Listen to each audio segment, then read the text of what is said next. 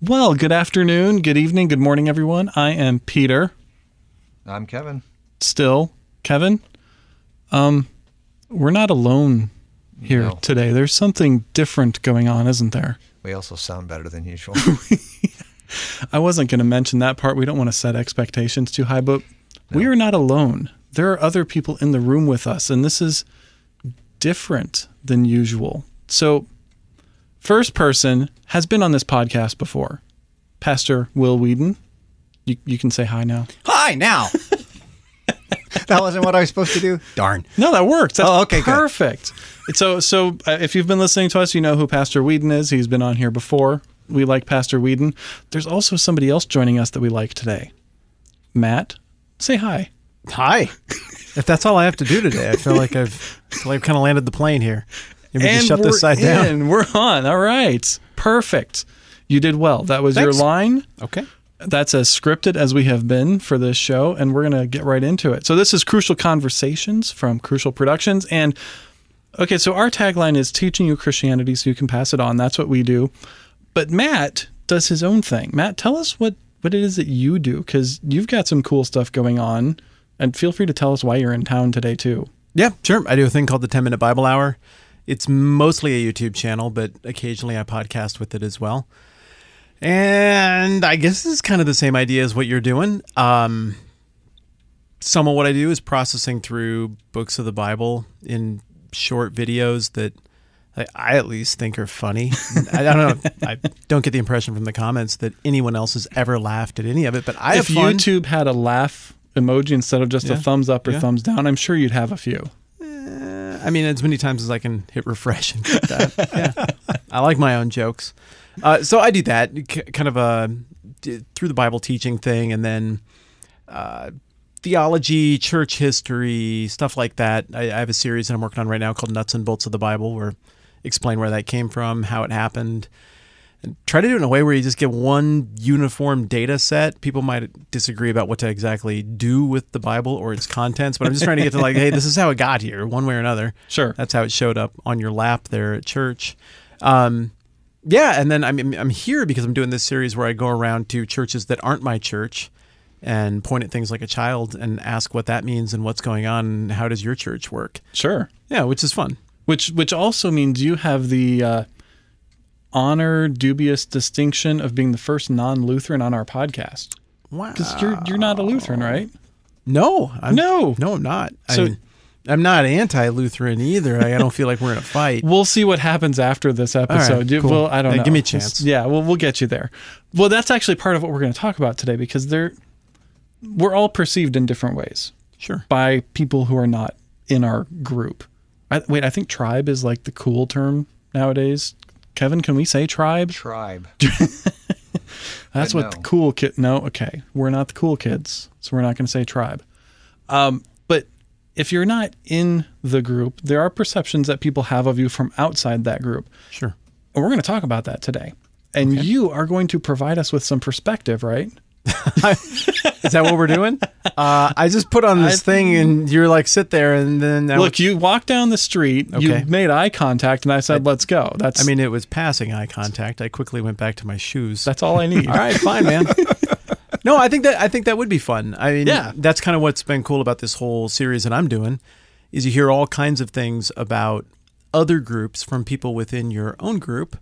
Some of it turns out to be kind of true-ish. A lot of it turns out to be, when somebody who actually thinks it says it, that makes a lot more sense. Yep. And so, yeah, I'm happy to share my ignorance or warped perceptions at will. Well, Kevin, one of the things you and I have done, we've spent quite a bit of time on with this podcast, is trying to talk about things differently, because we're at least somewhat aware that people don't understand us and that we're weird. Quite. As individuals and also as Lutherans. Yeah, it's not mutually exclusive. We're weird both as individuals and as Lutherans. So it's kind of a natural move for us to have Matt come and talk to us about these perceptions, because we try and see our own blind spots. We kind of look in the mirror honestly at ourselves as we're talking about this, but I don't know. We're not always that good at it, are we? Yeah, I think it always helps to get out of our normal bubble and talk to other humans. We're in a very different bubble today. We are. Will, what are your thoughts on that? Since you're one of our guests here today, too, are you comfortable with this conversation? Am I comfortable with the conversation?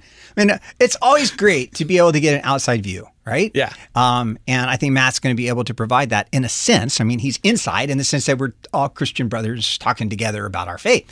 But Thank you for making that distinction. Yes. But what's on the outside is he doesn't have the peculiar Lutheran baggage that we carry with us, a way of, I mean, especially in our jargon, our way of talking.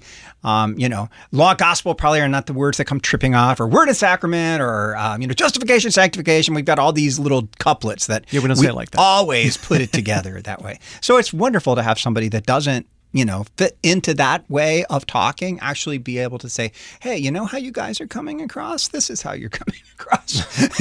It can be kind of scary, though. So if we get frightened with that look on our face, okay. All right. So I want to say that we've asked Matt to do this. So our listeners, you guys who are listening, it might make you uncomfortable, but that's okay. I think it's good for us to be uncomfortable as we talk through this, because I don't think it's healthy for us to always be in that place where we are supremely confident in everything about ourselves. Right? Right. To always be in that place? How about for us never to be in that place where we are supremely confident about everything about ourselves? No. Excellent. Okay. Matt's given me a scared eye now. He's like, wait, what did I actually get into here? Yeah, I like your setup. That's a good throw that you've put together. At the same time, I feel a degree of discomfort here. Like, I went to school for this stuff. I did the pastor thing until very recently, for about 25 years. I've been around church. I've been around theology. I like these things. And I like paying attention to stuff that's kind of beyond my own borders. But like, the way we got this thing framed now, I'm like, well, I don't know. I'm just like one guy. It's just here's some stuff I've heard. Like, yeah, you guys come up from time to time, and I'm willing to tell you like how that usually sounds if you want to know. I Sure. kind of tell you what I think. Yeah, Okay. no, that's great. Okay, well, let's start here then, because I think it's good to start from a place where we actually have something in common. And Pastor Whedon, you immediately described it as we are all brothers in Christ. And I think that's a good place for us to start with this. Matt, I didn't prep you for this, but when we had a conversation a couple weeks ago, you had a little, look, here's the essence of the gospel. Yeah. Share that. Let's talk about that, because I think we're actually in agreement on that. And let's kind of flesh that out, and we'll start there. Well, yeah, I would think we are in agreement on that. I just made a couple videos about this. That at the most basic, essential level, and the call of Christ to everybody who followed him was follow me. And what does that exactly mean? Oh, then he goes on to spell that out. The rest of the New Testament goes on to spell that out, where the Holy Spirit fits into that, comes along, and that kind of reframes things a little bit or fleshes things out a little bit more. But bottom line, we're a part of the human mess. Sin is the word we use for it. Some of the sin is our own dang fault because we're being idiots. Some of the sin is, well, it's nobody else's fault, but it was just us being dumb on accident. Some of it is stuff other people did to us and we didn't even invite it, and so we're just kind of victims of other people's sin. And some of what is our state of sinfulness is just the fact that we live in a world that's subject to the laws of entropy, the second law of thermodynamics. Stuff's broken here. It's breaking down. Doesn't matter how well you behave morally, you still get old and die. And so sin is this very multifaceted thing that starts with us, but also it's all over us. It's a human problem.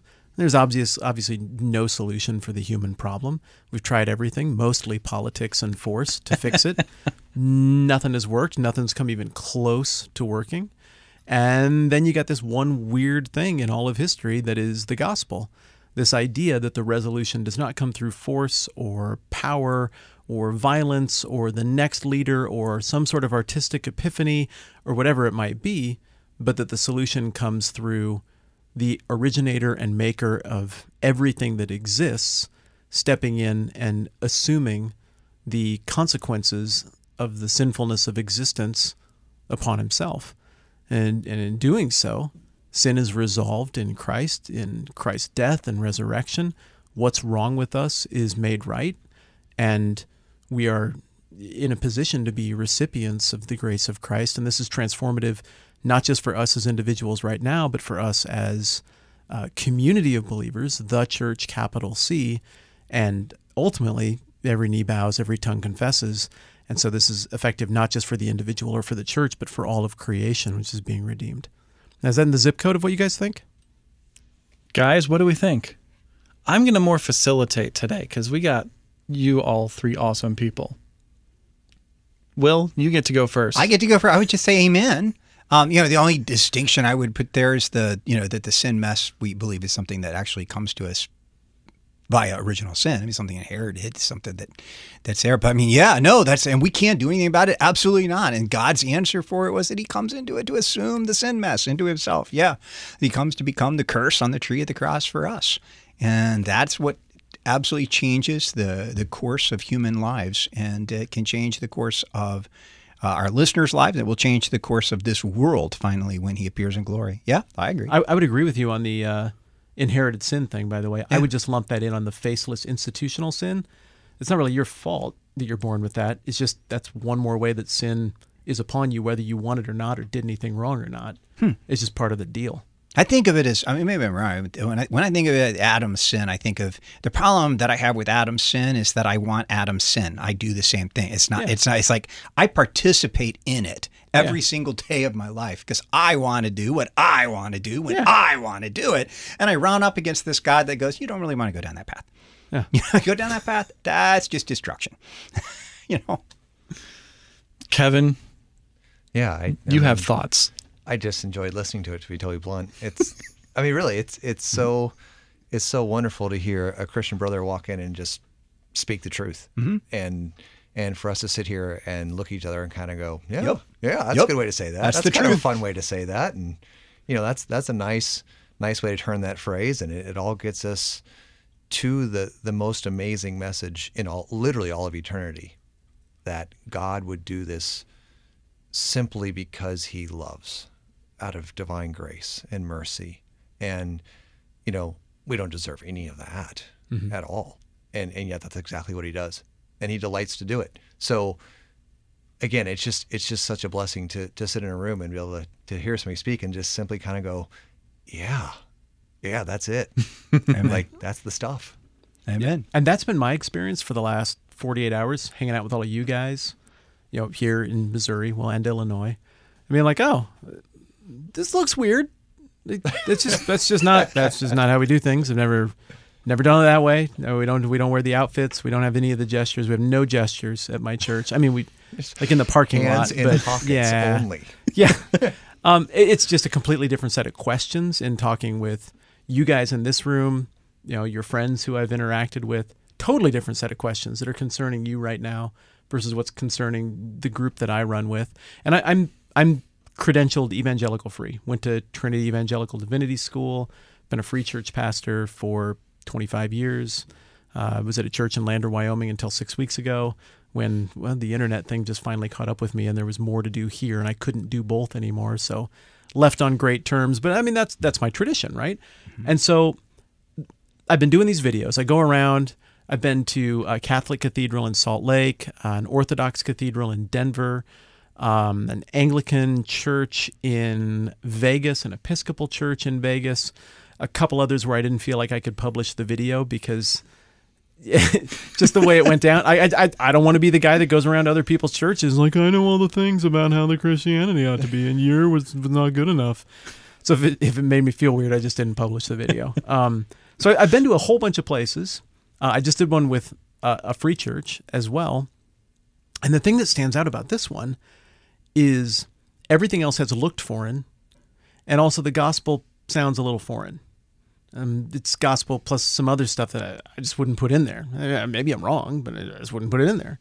Here, pretty much everything with the exception of how you would emphasize and characterize a couple things about baptism and communion. It's like, well, yeah, I mean, that's what we do. That's what we think. Sure, great, cool. Yeah, you're citing a whole bunch of the same people. Yeah, we're pretty Reformation minded too. Yeah, we're familiar with all of that as well. We talk about these things. Yeah. But what's crazy is it just looks so dang different. What's with the outfits? I mean, you got like full on Pope robes and stuff, and we don't have any of those ever. And there was no it's mitre. So cool. There was no mitre though. I wanted the mitre. We didn't pull that out. Disappointing. He had the crow. I saw there was a crozier in his office. Oh no. Man. Everybody from my world who's listening to this, by the way, because they're like, oh, I'm going to go support Matt. Or like, yeah, the mitre, right? That's I the know, big, tall, that's the pointy thing. hat It is thingy that the that. Pope wears, right? Yeah. I think that's what that is. No, it's just, I mean, the vestments, the pace, the tone of the service, being in and out of a service in an hour. What was that?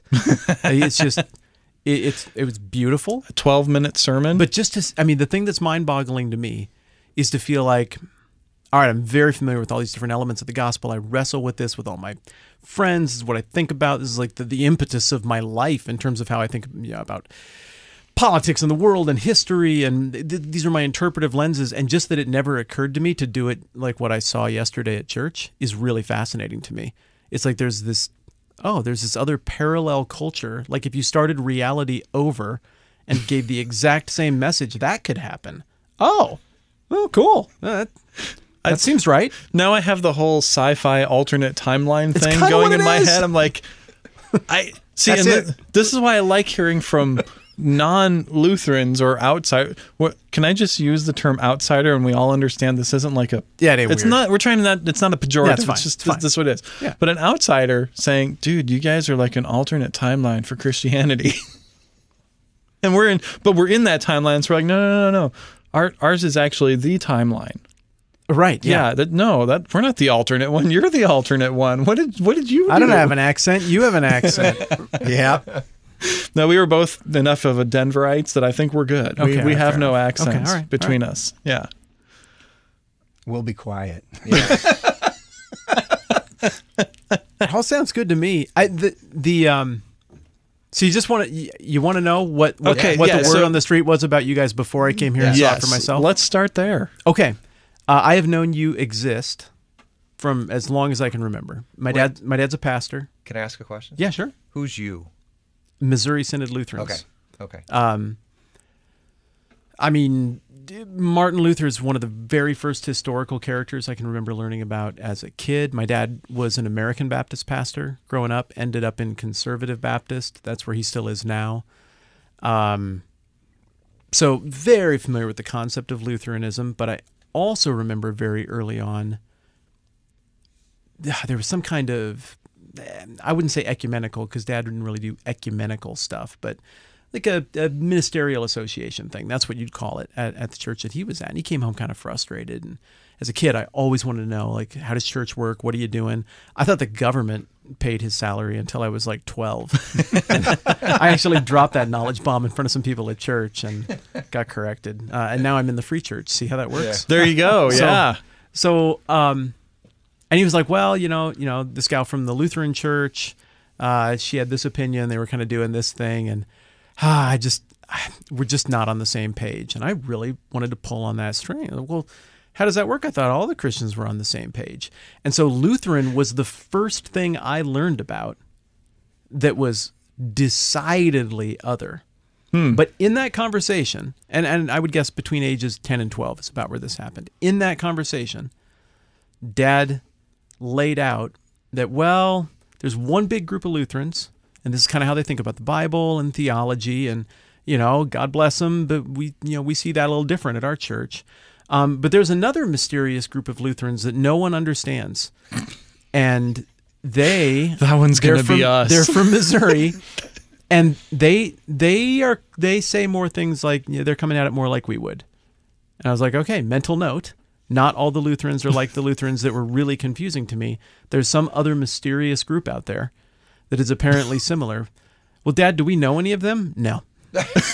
No, we don't. And so I've known you guys existed for a long time, but what I heard in that first conversation where I remember Missouri Synod Lutheran coming up is the same thing that I've heard 15 times in the last week, telling colleagues, other pastors, people I know from around the internet who do what I do, that I was coming to see you guys. Everyone's kind of like, well, what should I ask them, guys? Well, ask them how does salvation work? No one knows, and I'm not trying to be critical in any way. No one actually knows what you guys think about salvation because it is nuanced in such a way that, I mean, I'm talking the most brilliant people I've met names you know. I've watched them fumble over trying to give a really good, clear, concise explanation of just how that works. And so one thing I would say, outsider perspective, is that people are pretty clear on where Missouri Synod Lutheran is on the historic family tree. Like, oh yeah, it's right here. Prussian Union, most people remember that happened. They know that's part of the story. They know about the immigration. That's why I didn't even ask you about it today when we were hanging out, Will, because I was like, I think everybody knows that, but maybe they don't. What gets confusing is stuff like, well, wait, how is that not transubstantiation? Like what you just said, it's different, and then you went on to describe exactly transubstantiation. How's it different? And I got a better sense of that today. I'm starting to figure that out. So outside looking in, an outsider would have a very difficult time explaining back to you your read on communion. I don't think most people understand that. I think an outsider would have a very difficult time explaining back to you your read on baptism, salvation, infant baptism. Is that initiation into the church? Is that salvific somehow? I heard 5 different opinions of what you think both ways, and all of them were nice and friendly. It's not grouchy that people don't know. They just genuinely don't know what you think. And the other thing that I heard from literally everybody. Oh, wait, there's more. And when I ran it by my wife, and this, I don't think any of these things are critical. I mean, these could all be negative reflections on me, right? No, this is great. For just not knowing, for not being thoughtful enough to go and ask before yesterday and today. But the other thing that I heard from my wife, relatives of hers who are in the church, relatives of mine who are in the church, seminary friends, professors, other pastors, and lay people, when I brought this up, universally, what do you think the one thing that I heard is? Oh, They're the church that doesn't. They don't. That's welcome. a great take. Yeah. Yeah. Like they're mysterious. They're standoffish, and they don't play well with others. Yeah. Like Yeah. They don't play well with themselves. The one thing. We don't play. What are you saying? There's no playing here. The only negative thing that anyone would deign to say that I would interpret as just an out and out kind of like, oh, I'm not so sure about them, was just that one thing. Like, that just doesn't seem like they're interested in anything that happens beyond their borders, and they have like their own set of issues that are totally different than everybody else's issues. And you just can't get into their world. That's kind of the tone that I got from All right, people. so guys, let's talk about this. And Matt, as we talk through, feel free to continue asking clarifying questions. Okay. Yeah. Okay, what do you mean by that? What does that mean? That wasn't quite what I was getting at. It's more along this. And as we do that, you understand that I really like you, right? Oh, Like, yeah. this has been awesome and so instructive and fun and so much on the same page. Yeah. I'm only saying this because you asked. No. Yeah. Thank you for saying. Yeah, it. please. That was awesome. Actually, I really enjoyed hearing it. Okay, cool. We're I a really little did. bit I thought it was great. masochistic that way sometimes. Well, the truth is the truth, and Yeah. there's no reason to play around. I mean, we asked you to come talk to us. We meant that, and the fact that you care enough to tell us what you're actually thinking and what's going on that's huge. That's what we want. You know, I mean, contrary to the popular opinion that we're closed, Hey, there we go. which we are, but contrary to that opinion, we do actually want to talk and learn and listen, and also have a chance to explain. I mean, because the reason that we are so serious about the things that we are serious about is because we believe they're eternally important. Mm-hmm. And therefore we spend our lives focused on things that other people might seem to think are not as important to but we do think they're important. And so it's also fun to talk about them, right? Because I mean, that's what we do. We love this stuff. So I really appreciate you saying it. And I was actually thinking when you were talking, boy, there's a lot of people I want to play this for. I hope they hear this, because this is good. This is very good to hear and to work through. All right, so let's start with the salvation question there. Because we always start with salvation as the Lutheran Church Missouri Synod. And I'm going to hand Sounds good. it to Kevin first, because Will got a little bit in already today. I got my part in. And we do want to encourage people when that video is out to go check that out. We'll definitely share it on it'd be Crucial awesome. Productions. We'll share it on our social stuff there. So, Kevin, what do we think about how salvation works? Was that the question? How does salvation work? Yeah. Yeah. Boy, that's a good question. We don't know. But if you were talking to a Baptist, 1, 2, 3, 4, and I might Right. not agree with the 1, Right. 2, 3, 4, but they would you have know. something. Yeah, we believe that salvation is really God's deal. Okay. That God has done it all, and the fact that He gives it to us as a gift is amazing, and that's worthy of praise, because in the person and work of Jesus Christ, God has done everything necessary to save. It's the incarnation, the death, the resurrection, the ascension, the second coming. It's His perfect life. It's His active obedience, His passive obedience. The whole work of Christ is God's action to save sinners who don't deserve it. And then when that's all finished, He says, here, it's a free gift. Have it. And you don't have to earn it. You don't have to do anything to get it. God simply gives it to you. Can I ask you a And- follow-up question? Please. Yes. How do that's- you have it? God Like, what- gives it to you. So from the God perspective, Yeah. that makes a ton of sense to me. Right.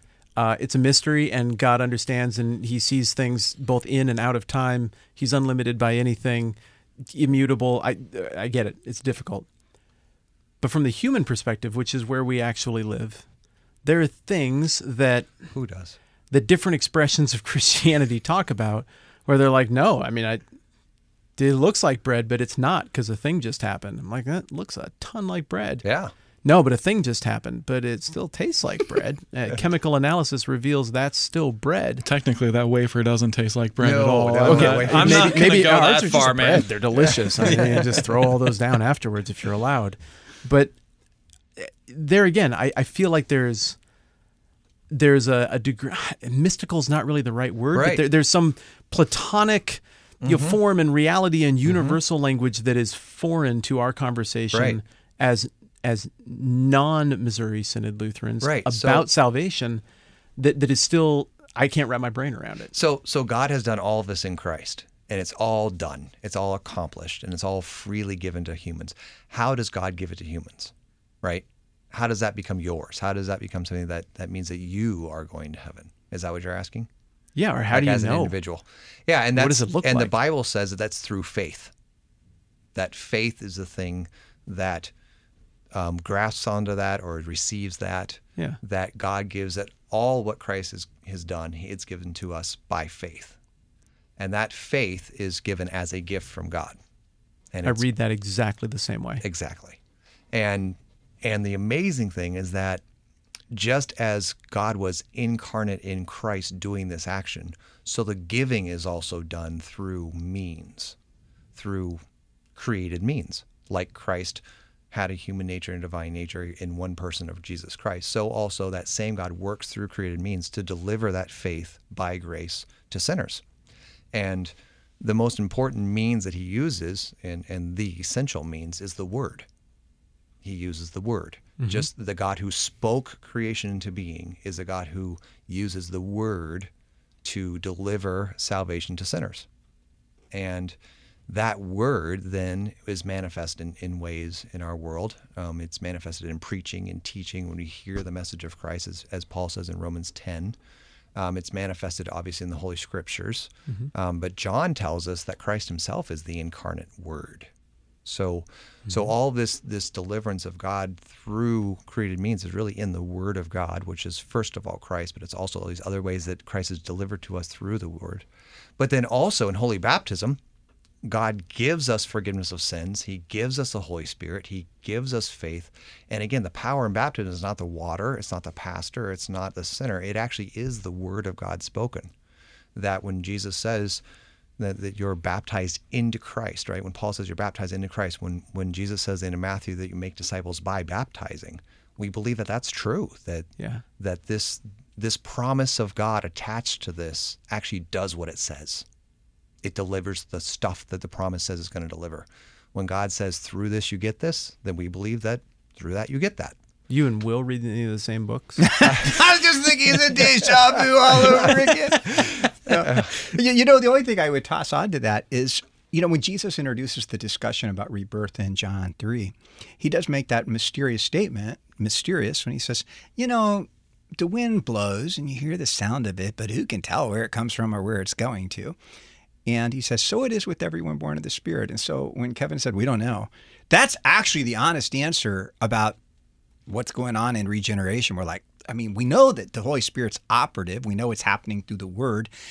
But the mechanism of how this is all, that's the Spirit's work, not ours. We just, we can sort of see the result. You know the result when the person opens their mouth and confesses what God has said about it. You're like, okay. Right. Back to the confessing thing. Yeah. So is it possible for someone to have God as his father and not the church as his mother? Ooh.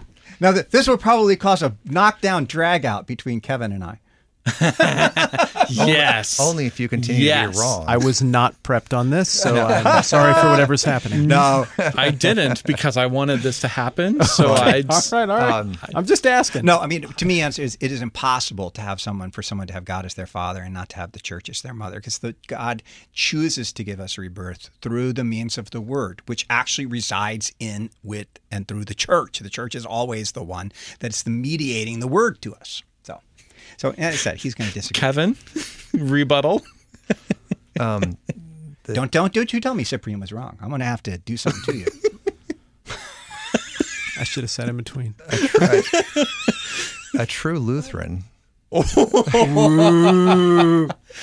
And now we know why we're closed. There it is. No, the scriptures are very clear on this, is that the church is the body of Christ. Yeah. That when you're in Christ, you're in the body of Christ. And that's the Holy Christian Church, as we confess in the creeds. Yeah. There's no difference. There are lots of manifestations of the word church, or the way that you mean mother or church. But in essence, it's, if you're in Christ, you're in the church. The word and the sacraments are in the church. And the deliverance of the word and sacraments to sinners is something the church does. Right? And that doesn't mean what some people think of institutions and buildings and, robes and copes and those miters. kind of things. And Don't miters. forget the miters. But it does mean that the gospel is delivered by people who have the gospel. Mm-hmm. That means Christians are the ones that bring the gospel to sinners. And that's the church. Fellow sinners bring the gospel to fellow sinners. I mean, that's the only way in. That's the way it goes, and that's the way God's done it from the get-go. So, in some ways, I don't really know how to answer the question other than that Christians belong to the church. That's what happens when you're brought into Christ, is that you become part of the body of Christ. I think the way to say that is Cyprian was right. No. I think the way to say it is that this is what Jesus said.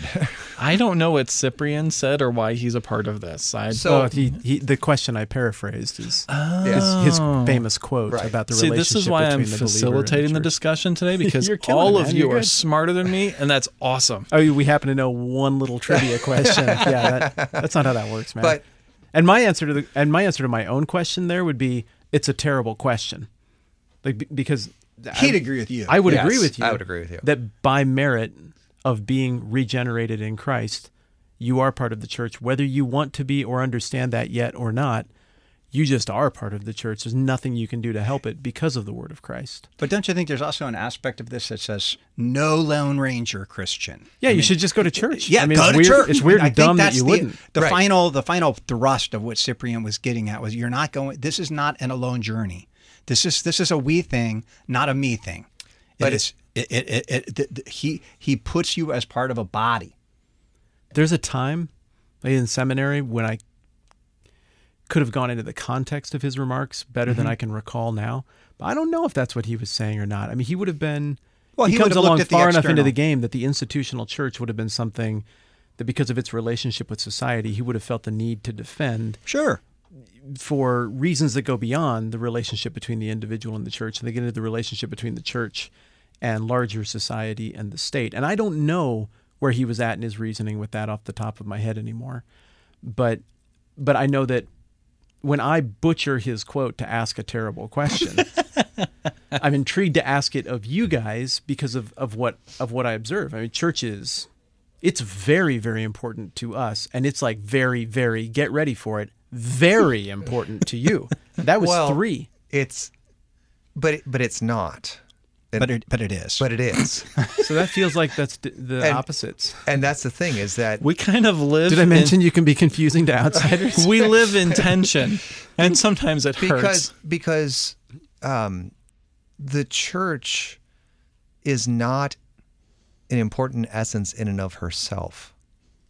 She is important because she is the body of Christ and is the place where the word and sacrament are given to sinners.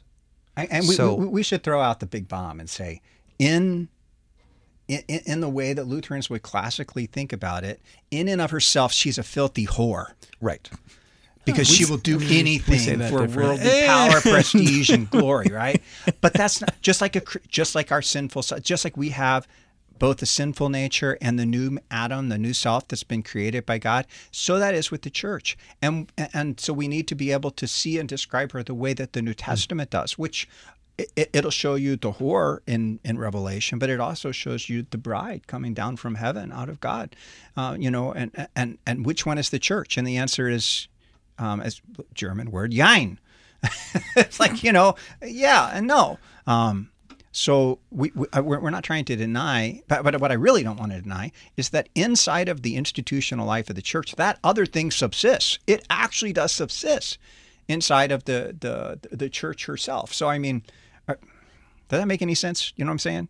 I mean, no matter how bad it can get, and this is part of what the way Lutherans looked at history. They looked at in the worst years of the medieval papacy, they could still look at it and say, but the Church of God was really there because the Word, which creates the church, which binds hearts to Jesus, was still active there, and the Holy Spirit was still at work giving the gift of faith and pulling people into Christ.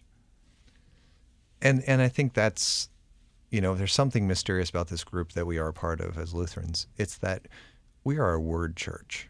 I mean, it's because of the word of God that is preached and believed and given to sinners that the church exists. And even if the church as an institution is entirely corrupt and I myself have been at worship services where I couldn't say amen to much, but the scriptures were read, yeah, and the word of God was proclaimed in some way, shape, or form, and to that I could say amen, that God was present in His word at that place, and therefore those gathered around that word, that's the body of Christ. Yeah, I've felt that discomfort trying to scrape for the thing or two that we have in agreement. I did not feel that yesterday.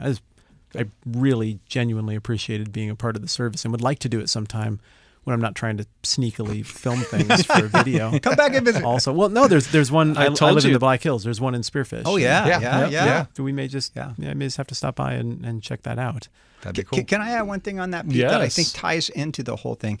Is if you look at the way that the typical Orthodox or Roman Catholic position is, I think this is a fair way of saying it, that for them, the church has the priority. And so the order is church and then sacraments, so that the sacrament's validity hang on getting the church right. You get the church wrong, then the sacraments are at least wobbly, or not efficacious at all. And in Lutheranism, it really is the other way around. It's like word creates the sacraments, which create the church.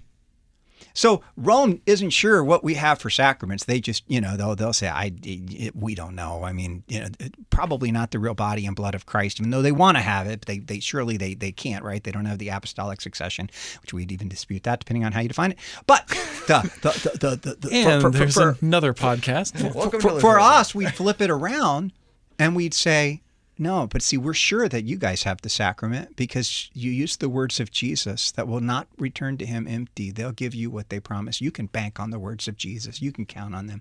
And so we're confident in that. And that makes a different position for us, an ecumenically interesting position for us. Quite. Well, and I was speaking with another gentleman from your crew here, and it was interesting. We talked for about half an hour about some of these same things, and we were talking with somebody else, and he came back over and kind of gave me you're confusing to me. I know what to do with these people. I know what to do with these people. I'm not sure what to do with you. And that is an interesting thing because This is what he is saying to half you? you. This Yeah. Is okay. Yeah. I mean, we are off the Lutheran branch of the family tree. We are more sympathetic to the Baptists than the Augsburg Confession is. I mean, it continues to jolt me every time I go back and visit the Augsburg Confession. I'm like, what is the problem with the adult baptizers, Is it the word guys? condemn? Is it the condemn? Yeah, settle Yeah. down. That Yep. is a little much. But here's the thing. And again, I'm going to do another one of these outside looking in things. Yes. This is not right. This is a perspective. When I was 18, I was right about everything. Now I'm still right probably about a couple things. I just don't know. Also, which in your ones. first year of seminary, you were right about a bunch of things Oh, too. the year after seminary is when I was right about the Yeah. most things ever. Just avoid me during that time. Let me just offend absolutely everyone who's been so gracious to listen this far Excellent. into the podcast. We Go for welcome it. you to do so.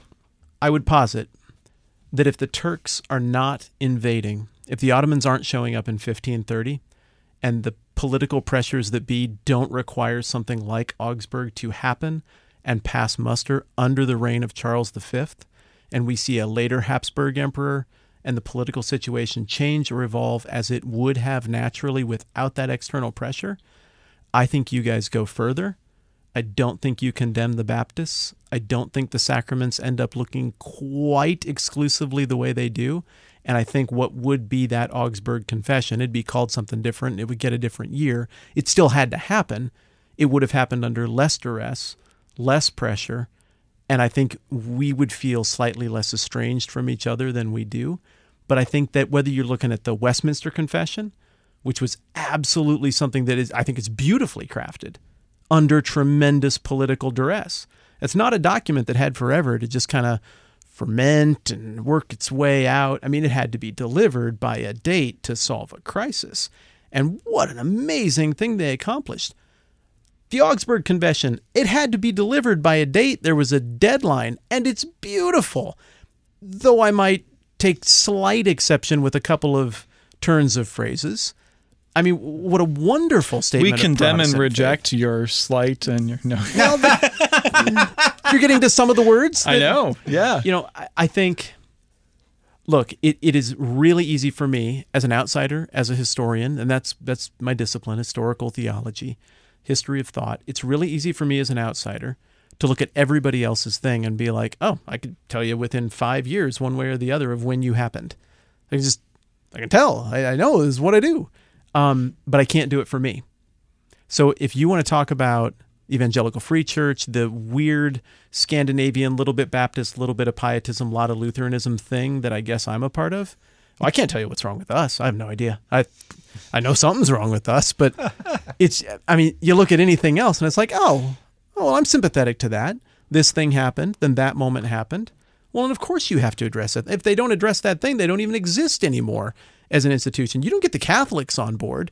Maybe Europe doesn't exist anymore for starters, but Lutheranism or Catholicism would have had to have gone away. And frankly, I didn't like your numbers at that point.